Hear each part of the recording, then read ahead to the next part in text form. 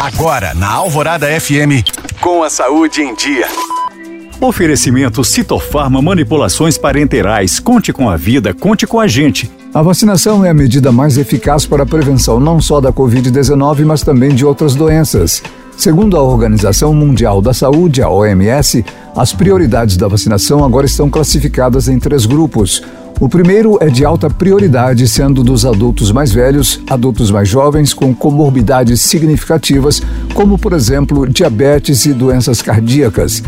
Também fazem parte desse grupo pessoas com baixa imunidade que vivem com HIV e transplantados, incluindo crianças com 6 meses ou mais, além das grávidas, dos profissionais de saúde da linha de frente.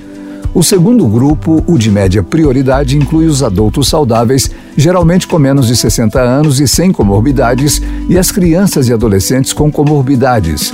O terceiro grupo é o de baixa prioridade, crianças e adolescentes saudáveis até 17 anos. As pessoas devem conferir o calendário nacional de vacinação e, se ainda não tiverem completado o ciclo vacinal ou estiverem com alguma dose em atraso, devem procurar a unidade de saúde mais próxima.